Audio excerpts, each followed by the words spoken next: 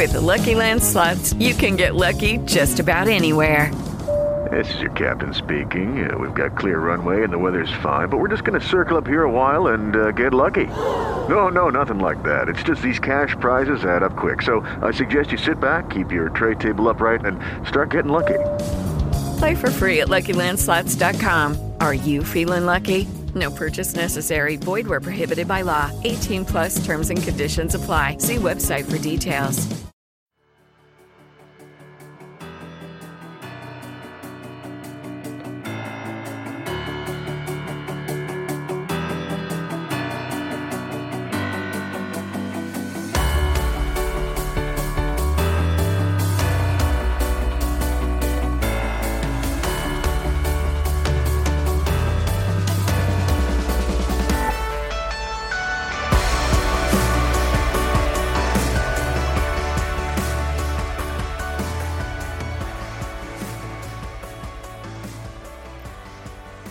Welcome to the LMTP Low Man on the Totem Pole podcast.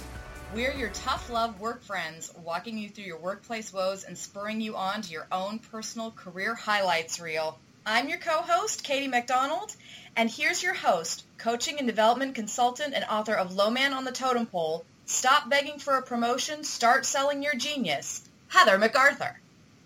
Well, welcome, and thanks for joining us for this podcast. Katie and I are really excited. We're walking listeners through strategies, attitude changes, and actions that will hopefully put you in the driver's seat of your own career advancement instead of feeling like you're in the passenger seat, really upset with how other people are driving the car. Most importantly, we're helping you understand what a successful, meaningful career could look like for you. It's not a one-size-fits-all kind of goal. It's not about the corner office or the highest possible title. It's really about you getting to do the best work for you and knowing the value of that work. So whatever aligns to what you're up to in life and what you want work to do for you to support that. So we're going to guide you through some key points, go over some details that come out of the book that Katie mentioned that I wrote, The Low Man on the Totem Pole. And it's all about optimizing your skills that you have and what you want to build and acknowledging and showing your value to the world. Each episode, we explore a concept, and we bring in outside viewpoints, stories, and tips that reinforce that concept. Mostly, we're here to start a low man on the totem pole movement, meaning we don't want anyone settling for being or feeling like they're on the bottom of anything. Figuring out what your top achievements are, what that looks like to you, how you want to contribute. And the point of all this is any role that you're in, you're extremely valuable and you matter. It's just a matter of, are you positioning yourself to be where you're supposed to be? If it's up the ladder, let's get you up that ladder. If it's out and about, if it's in your own business, if it's where you're at right now and just elevating what that is. Whatever it is, we want to help. So let's start with today's topic, and we're going to go over the chapter that I've got in my book called Minding Your Mindset. This is really the foundation of everything in the book. And so in your workplace and in life, there are basically three mindsets. And, for me, when I go to coach somebody or I go to work in an organization, I'm looking to see which mindset are people spending the most time in. And it really breaks down to three types of mindsets. You've got your safety mindset, looking good mindset, strategic and helpful. And when you're in your safety mindset, this is where most of the fear is really cropped up. And you have to remember that in the workplace, your job is so tied to your sense of survival. We kind of tend to downplay this a lot, but your paycheck pays for your well-being, your survival. And if it's not just the financial survival that's at stake, it's also the tribal survival. So, are you getting ostracized or kicked out of the popular group in the team? Are the decision makers not talking to you, or do they see you negatively? Are there reorganizations going on? You don't know how that impacts you. All that can trigger someone's safety mode. And when they're in safety mode, I like to describe them as drowners. And some of you may be lifeguards, and if you haven't been lifeguards, maybe you've seen Baywatch, new or classic, whichever, be fun. And if not, go watch them, and you'll see a lifeguard in action. But, I like to imagine, a lifeguard swimming out to save somebody drowning. And when you think of it, how does a lifeguard even know someone's drowning? They see someone either flailing around or oftentimes just passed out floating on the water. And so when a lifeguard goes out there, the main thing that a lifeguard has to watch out for is don't let the drowner pull them down into the water with them. They get that person's making some very panicked decisions. But I can't ever imagine a lifeguard swimming up to somebody drowning. Let's say that person flails around and tries to smack them in the face.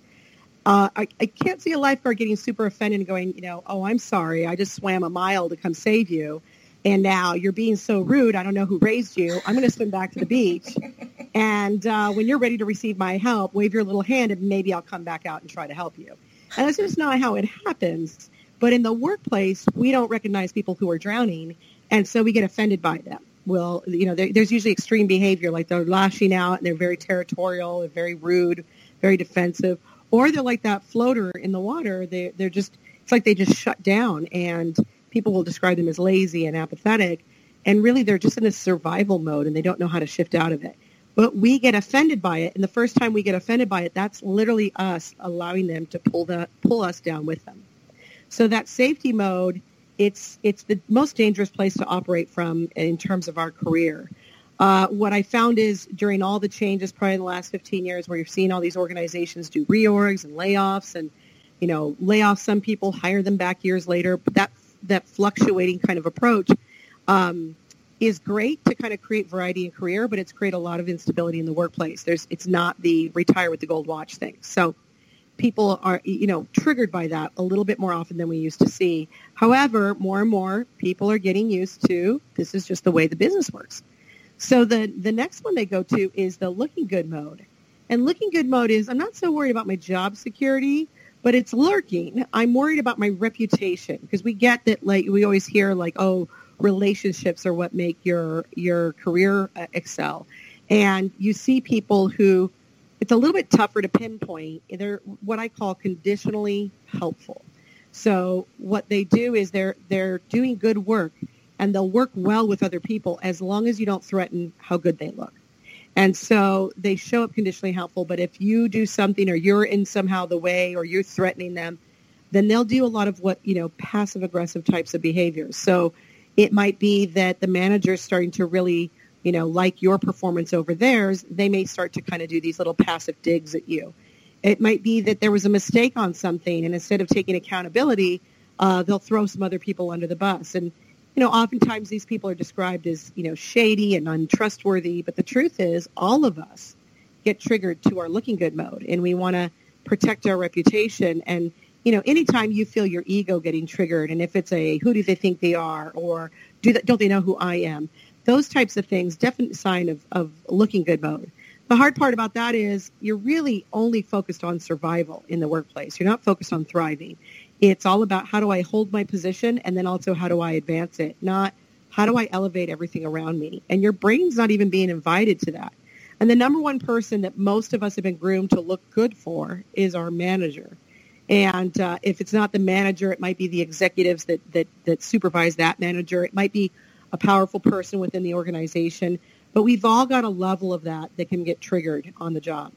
The third version is what I try to help coach towards and help people kind of spend the majority of their time in, and it's what I call strategic and helpful.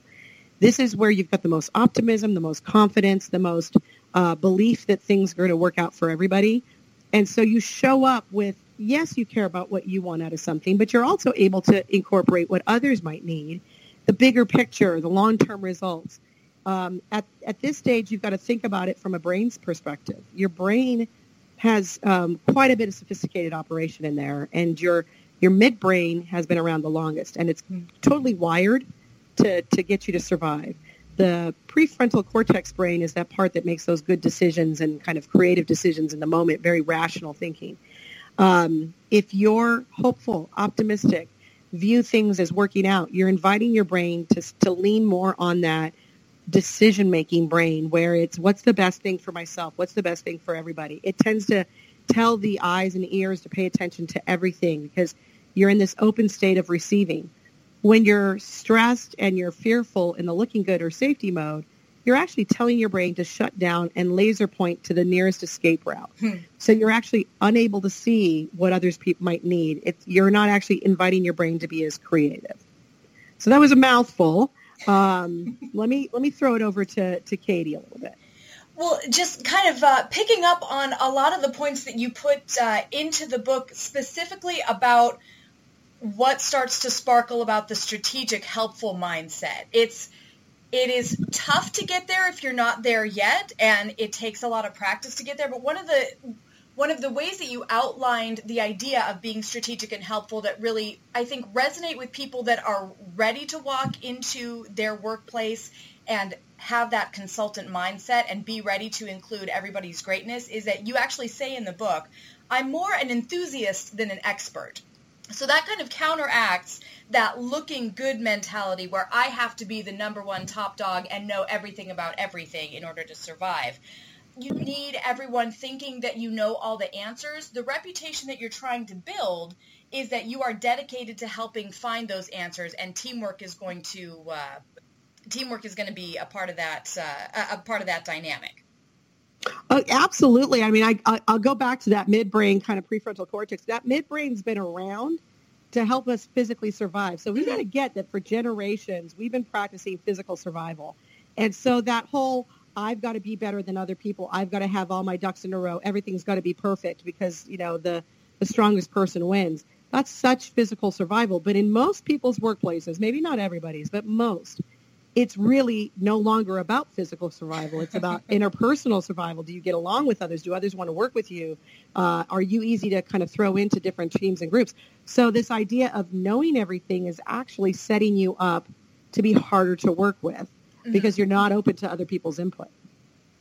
Right, and that goes to that siloing of information, too. In the extreme example, that's kind of the drowning person mentality, too. I've got to hold on to what I think is this life buoy, which is all of the information that I have and nobody else has. And sometimes we see that when we're interacting with people in the workplace. We think, why are they interested in hoarding this information? What are they gaining by not sharing their expertise or not sharing their resources? And it's the opportunity to recognize that somebody that you're working with is operating from a place of fear and coming at them from that lifeguard perspective rather than, okay, well then you raise your hand when you're ready to be saved from the ocean's waves.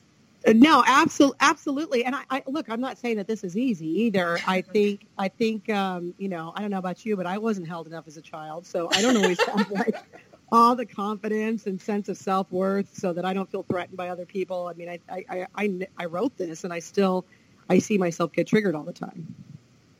Well, coming to that, in your book, you actually have some fantastic examples of the way you've interacted with people working on all three portions of this spectrum. I wondered specifically, you have some really great examples of having interacted with safety mindset peers at different places within your career. I wondered if you had an example that you wanted to share. Of course, all names have been changed to protect the innocent. But well, you know what? I'll go with actually a very where you don't have to change the name to protect the innocent because I'll go with me. Oh, all right. Because I think the first step in any of this is can you navigate yourself before you go try to navigate other people's mindsets. And I wrote this. I wrote it for a class on collaboration, and I had just launched myself into consulting. And so I was in this, when you think about fear getting triggered, I had left a very stable job with not a whole lot of a game plan. I was like, I'm a unicorn. I'm going to do this. I'm a free spirit.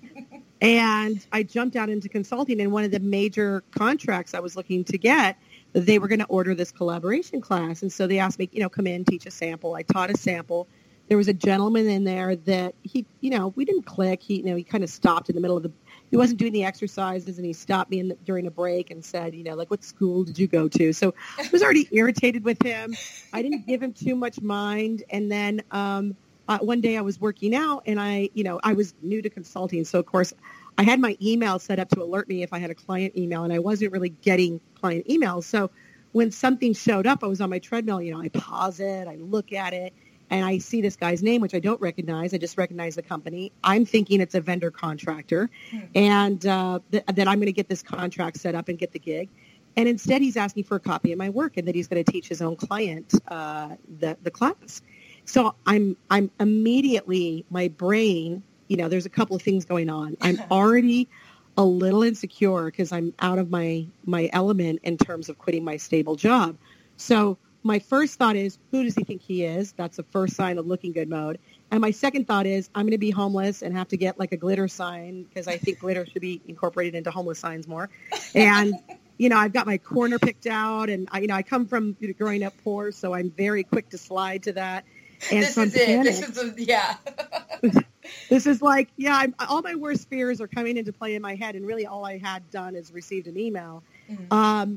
So I email off something kind of passive aggressive, which is such a looking good mode thing to do around copyright law, which, by the way, I copied from like Wikipedia page. I don't know copyright law.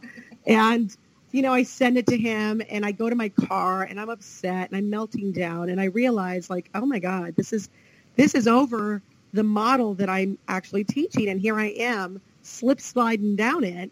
And so I had to kind of do some mind tricks with myself. And the first one is like, how do you jolt yourself into strategic and helpful is you got to tell yourself everything's going to be okay. Mm-hmm. So I said, like a year from now, I'm going to guarantee myself that this first year in consulting on my own is going to be one of the most successful years that I've ever had. I'm going to make lots of money. If that were true, how would I engage with him right now? And it shifted everything. I wouldn't get petty about this. I wouldn't even care so much if he got the content because I'm not worried about my future. And, so I called him up, asked to see if I could meet with him in person. I mean, he reluctantly agreed. And then when I came in person, you got to remember, like, I see it a little bit like thermostat and thermometer. Like, I reacted like a thermometer. He set the temperature at 105 and I was like, here's your 105 plus 5. Right. And then, by me saying I'm going to like move it down, I went down to about, 70, a nice pleasant 75 degrees.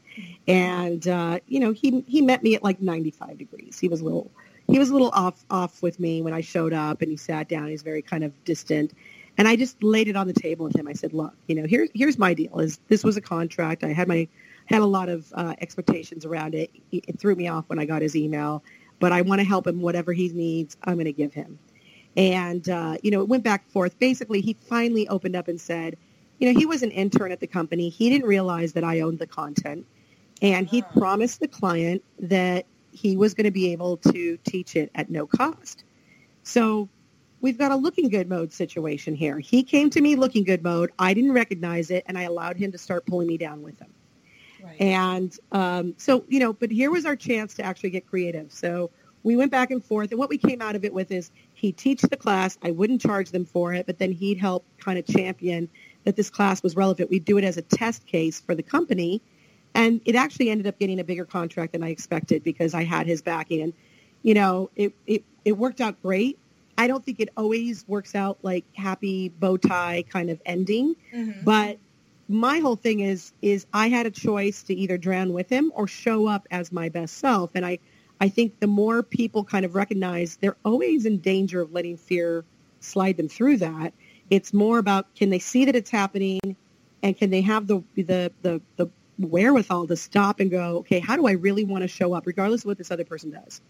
Well, and that is such a fantastic example because your first step in recalibrating your expectations of how the scenario was going to go and how you were going to strategically, change the temperature, to use the thermostat example, was to take that really hard step in reaching out to him, sitting down with him, and understanding where he was coming from. That is not the natural inclination, I'm going to say for myself at the very least, to sit down and find out what the other person's side of the story is. But by doing that, you find out he is an intern. He is not aware fully of the protocol surrounding what happens when you are, getting a train the trainer from a contact vendor. He thought this was a train the trainer situation. It most certainly was not. But getting to that information, to that shared experience where you are starting on a baseline, if you're trying to build something together, you all have to start from a level ground. So having that planning meeting to put that ground level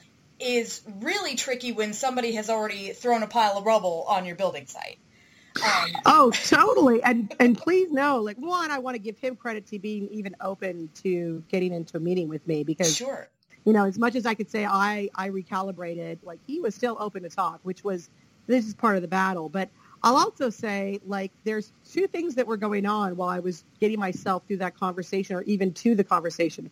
One, I wanted to throat punch him on several occasions. Like, I don't think I didn't like this guy. I didn't think he was cool. I thought he was totally full of himself. I mean, people who show up in looking good mode and safety mode, it's the ugliest version of ourselves. It's a huge turnoff to other people. Yeah. So I couldn't stand him half the time.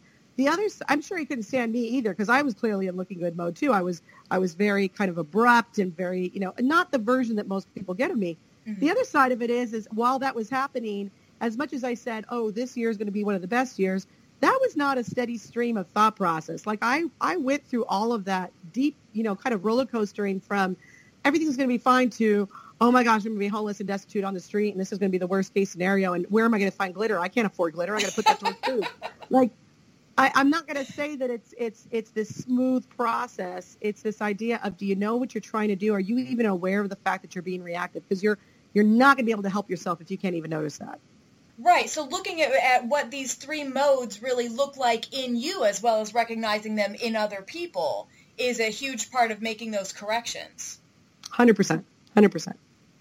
That makes so much sense. And that's a great tease to close out this episode, I think, is just being aware, starting to take your pulse for what level you're operating at on your own, looking at your own performance in your workplace or wherever you happen to be, before you even start to look at gauging other people's performance. Let's all look inward. So that brings us to the end of this episode.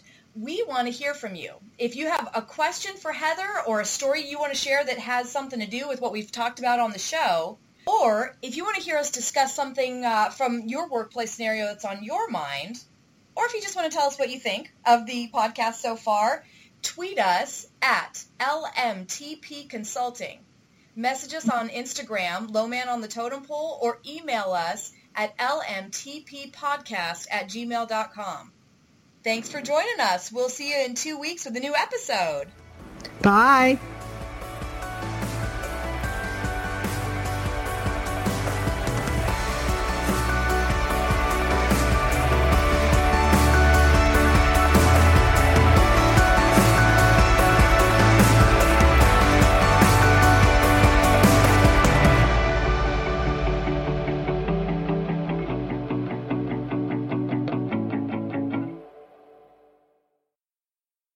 With the Lucky Land Slots, you can get lucky just about anywhere.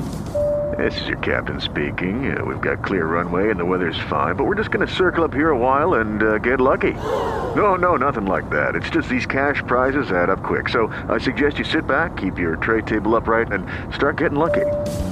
Play for free at LuckyLandSlots.com. Are you feeling lucky? No purchase necessary. Void where prohibited by law. 18+ terms and conditions apply. See website for details.